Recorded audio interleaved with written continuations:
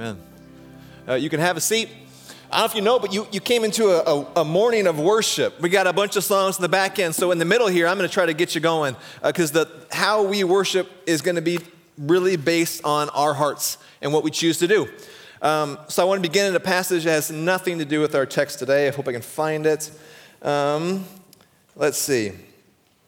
So the title for today is The Rest. We're going to talk about rest today.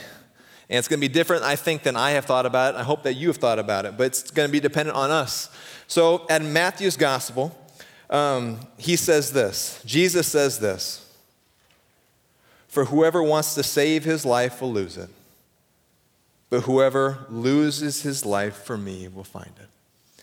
So I'm sure you've been paying attention in Mark's gospel here, but last couple weeks, we're being asked over and over and over to bring things to Jesus based on who we think he is and to give them to him. So, and he says here that if Jesus says that if we want to save our life, your life, we have to lose it. Whoever loses his life for me will find it. So you might be wondering why there's a hanging dead plant out in our lobby right now. But there's a reason for it, okay? So it was there over Advent, and it was a beautiful table, right? Greenery, it was gorgeous. But now we're now starting to move towards, Jesus was born, Jesus came, Emmanuel, God with us. But now we're moving towards Easter, right? And moving to Lent. And what happens at Easter, he comes back to life. So for weeks now, you're going to watch that thing die. Every time you walk in this church, you're going to see green just falling. You're going to see branches. And on Easter, guess what? It's going to come to life. Because that's what happens as we give all these things to him. Life. But it requires losing it first. Okay? So today we're talking about rest. But to get there, for us to find rest, we're going to have to give him something. Okay? All right. So but I have a question first to get you thinking. I've been asking people this all week. When I say the word rest, what do you think of? What's the first word that pops to your mind? First word, rest. Think about it. If you have a neighbor, turn to him and just say it.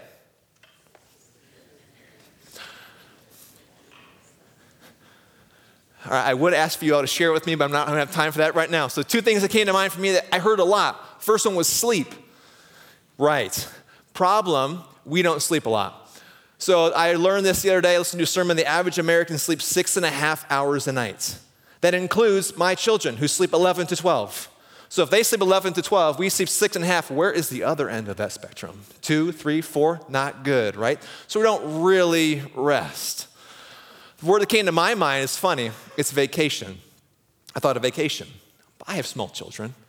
Who has small children? Has had small children? Has lived at all with small children? It's not a vacation is not a rest, right? But so anyways, we've all had this we've all done this before, so I wanted you to think of your own vacations, okay? So this is one of mine. We went to Colorado with Kelly's family, and it was awesome, right? Beautiful. I had to give a reason to show you my beautiful little ladies. But it's funny, so 3 in 1, right? So we drove across the country with a 3-year-old and a 1-year-old. It's not restful, right? And then we got there, and there's 14, 15, 16 grandkids, and lo and behold, someone has hand, foot, and mouth. So we all have hand, foot, and mouth. It was awesome. But I don't know if I would call it rest. It was great, but I don't know if it's rest. So as I've been thinking about rest, what has struck me about my concept of rest is that it's very finite. It's fixed by time. And the amount of time I think I should rest is actually really short. Like if I go on vacation for 7 days a year or 14 days a year, well, there's still 358 or 351 more days. I work super hard to get to the vacation. I go to the vacation. It's exhausting and fun. And I come home and I start over again. Or I don't sleep. So rest. What does Jesus mean? So in Matthew's gospel, before the same text as today, we're going to be in Mark 2, Jesus says this, and you'll know it. Come to me, all who are weary and burdened, and I will give you rest. For my yoke is easy and my burden is light. So if I'm wearing a yoke, if I'm yoked to someone, he's talking about working together. He's not talking about moments of rest. Come to me, all who are weary and burdened. I'll give you rest while you live life. So Jesus' concept of rest is not bound by time.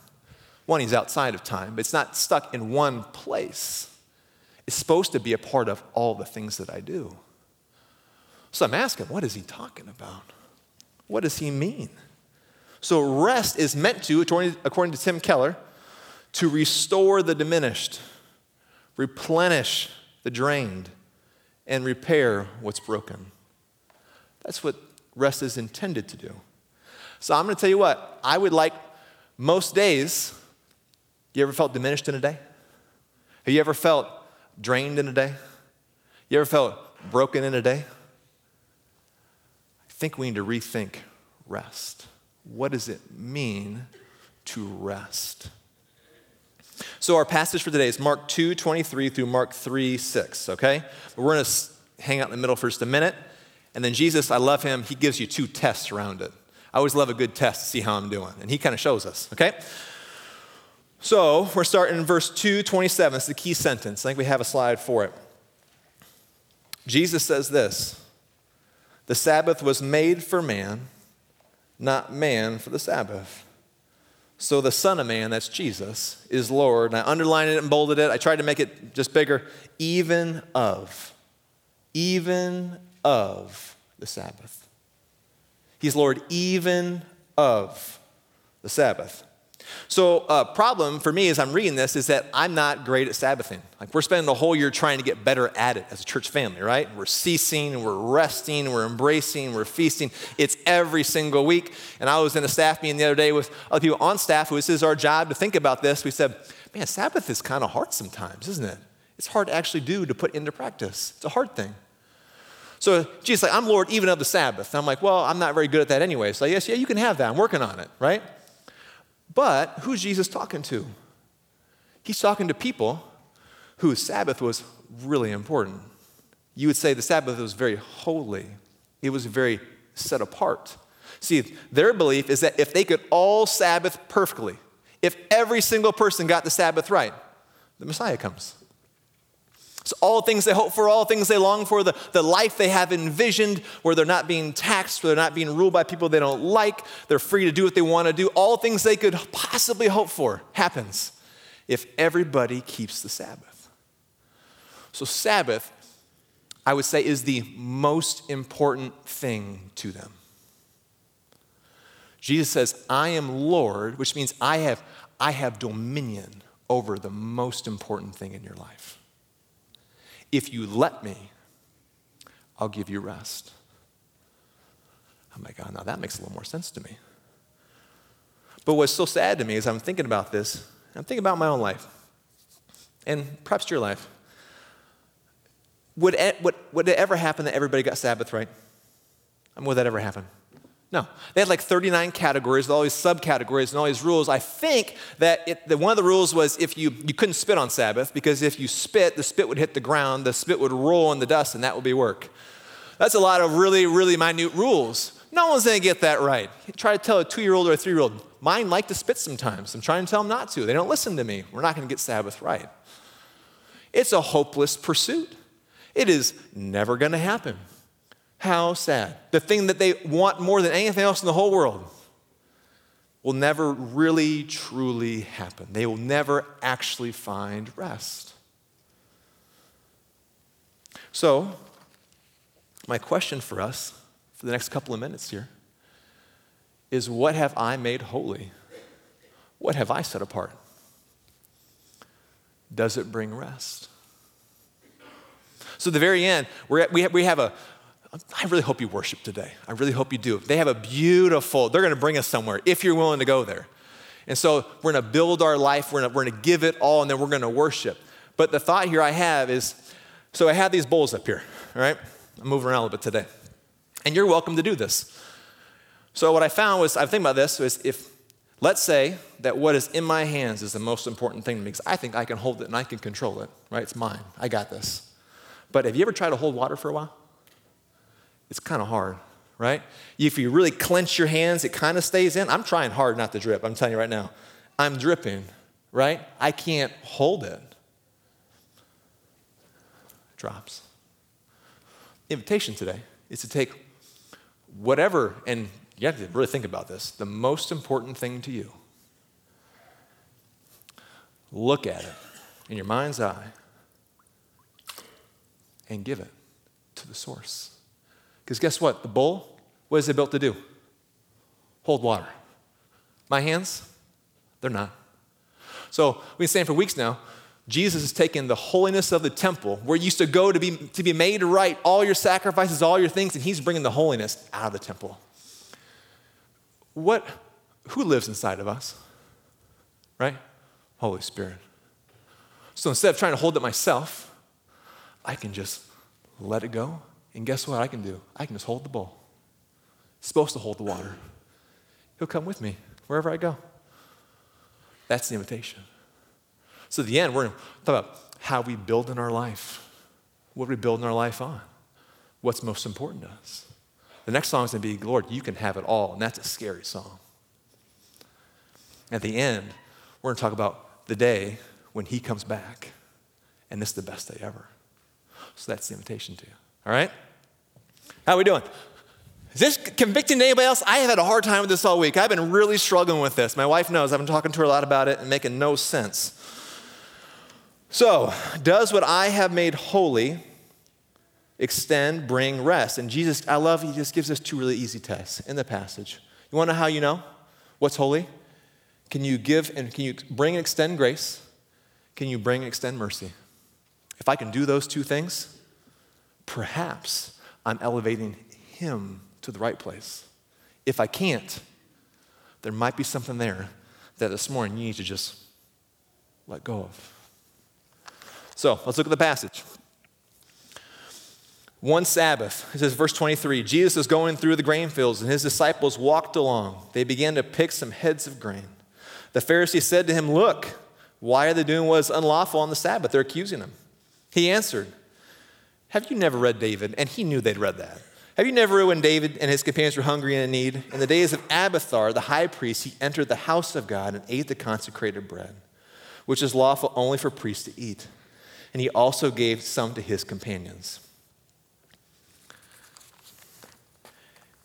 You know, it's really one thing, just really quick. It's really funny to me to try to imagine the Pharisees in a grain field wearing their robes, trying to catch Jesus and his friends doing different things, right? So it's Sabbath. They're supposed to be at church doing what I'm doing right now, and they're not. They're in their robes, chasing Jesus, trying to find out what he and his buddies are doing and where they're wrong. And what's interesting to me is that Jesus doesn't say that they are wrong. But what he does say to them is, are you asking the right questions? Because in Deuteronomy, Jesus and his friends are not wrong. As long as they're not using a sickle, they're good. But Exodus, it says, well, 6 days you work, 7 you don't. On the 7th, not even especially not in the seasons of like plowing and reaping, getting food, like you can't do anything. So who's right and who's wrong? And Jesus is like, I don't know if you're really asking the right question. Because Jesus is after what? Our hearts. He's like, you remember this priest? You guys know David, the son of David. You guys talk about David all the time. You know the story. The priest whose job it is to protect the temple, to explain this life with God, to protect the Sabbath, because it's really important. It really is. To cease and rest, embrace and feast. But he, instead of, his job, can say, but man, they are hungry. So he gives them a gift. Grace is a gift. He gives them the gift of food. Because he has the ability to separate. I'm trying to think about us in like a normal day. You're at your job, at your school. Like I have all these things I have to do. But if I know if I'm walking with the Lord, if I understand his heart and who he is, if I've learned to cease, rest, embrace, and feast on Sabbath, it spills into my week, and I can, in the middle of my work week, in the middle of my day at school, I can cease. I can see somebody. Said they need somebody to go talk to them. They need a hug. They need a smile. They might need a meal. They might need me just to listen to them. And I can stop, like Abiathar, and say, yeah, I'll show them grace. I will give them the gift of my time. That's the one thing we all have the same amount of, is time. What a kind thing. So Jesus, testing, What have you made most important? If you've made me most important, guess what you'll do? Don't shirk your responsibilities. You'll do those things, but you'll value a person, people, your family, your spouse, your kids, your friends, your coworker over, I just got to get this done, get this done, get this done. You can't do that. You can't touch that. It's my thing. It's mine. We'd be able to release those things. And when we release those things, what do we have? We're not anxious. We don't worry. We can enjoy the day. Enjoy the moments, like we talked about in Ecclesiastes, right? Jesus goes on. Another time, he went into the synagogue, and a man with a shriveled hand was there. Some of them were looking for a reason to accuse Jesus. So they watched him closely to see if he would heal them on the Sabbath, because his hand was shriveled, but that was not life-threatening. So that means that he couldn't ask for it to be healed on Sabbath. It had to be on a different day. So they were watching to see if he would do it. Jesus said to the man with the shriveled hand, stand up in front of everyone. I always wondered what it would be like to be that guy. Then Jesus asked them, which is lawful on the Sabbath? To do good or to do evil? Save life or to kill? But they remained silent. You know, what's interesting about that question Jesus asked is he asked them their own question. So in their line of teaching, to decide what we should and shouldn't do, the question was, which way preserves life? It's mercy. Which way preserves, extends, gives opportunity for new life, right? So we're talking about Sanctity of Life Sunday, womb to tomb. We're seeing the person from conception all the way through. That's how Jesus sees them. We don't neglect them at any point in time. He said, would you show mercy?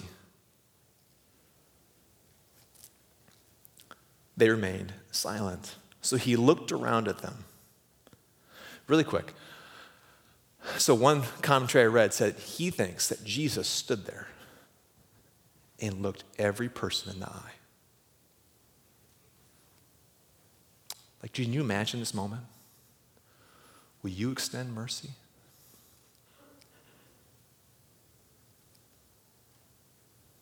He got really mad because they said nothing. And then he became really sad, which is how sometimes I love that. That he just grieves him when we choose to not extend grace and not extend mercy, because he knows how much it hurts and how long it hurts. So would you extend mercy? They won't. So they call it the unmiraculous miracle. He says, just stretch out your hand. That's it. Didn't touch him. He doesn't actually do any work. He actually obeys their laws that they're worried about. He does nothing that he shouldn't do. But they're so mad at him that the religious and the irreligious try to kill him.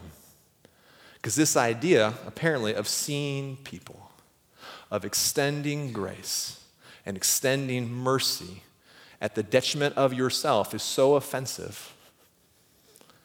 The Pharisees and the Herodians want to kill him.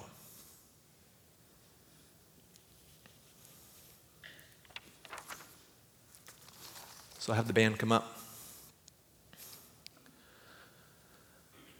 So we have 3 songs. You can choose how you want to respond. Is he worthy of worship? Is he worthy of praise? Do I want to give him my most important thing, whatever that is? Fundamentally, I think it's me. I think I'm most important, but it manifests in all these different ways.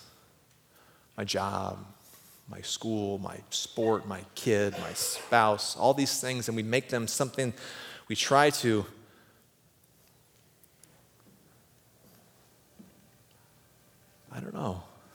control it. And we can't.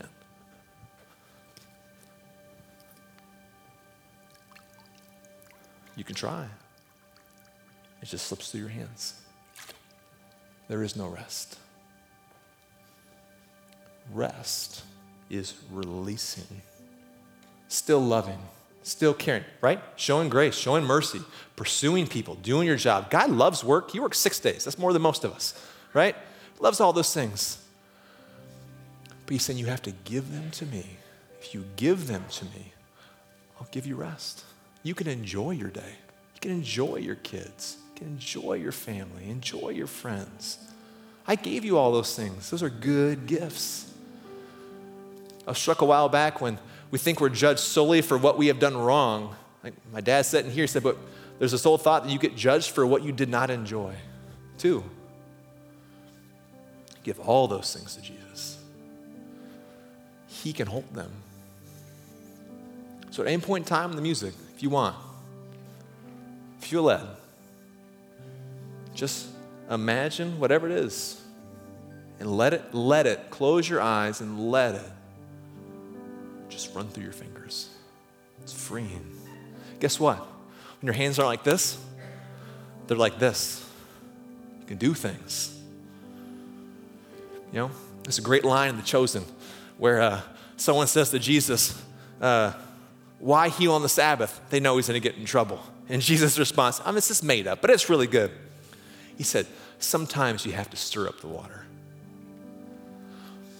So I don't know what happens when you put your hands in the water. Maybe you do need some sort of healing. He might do that. I don't know.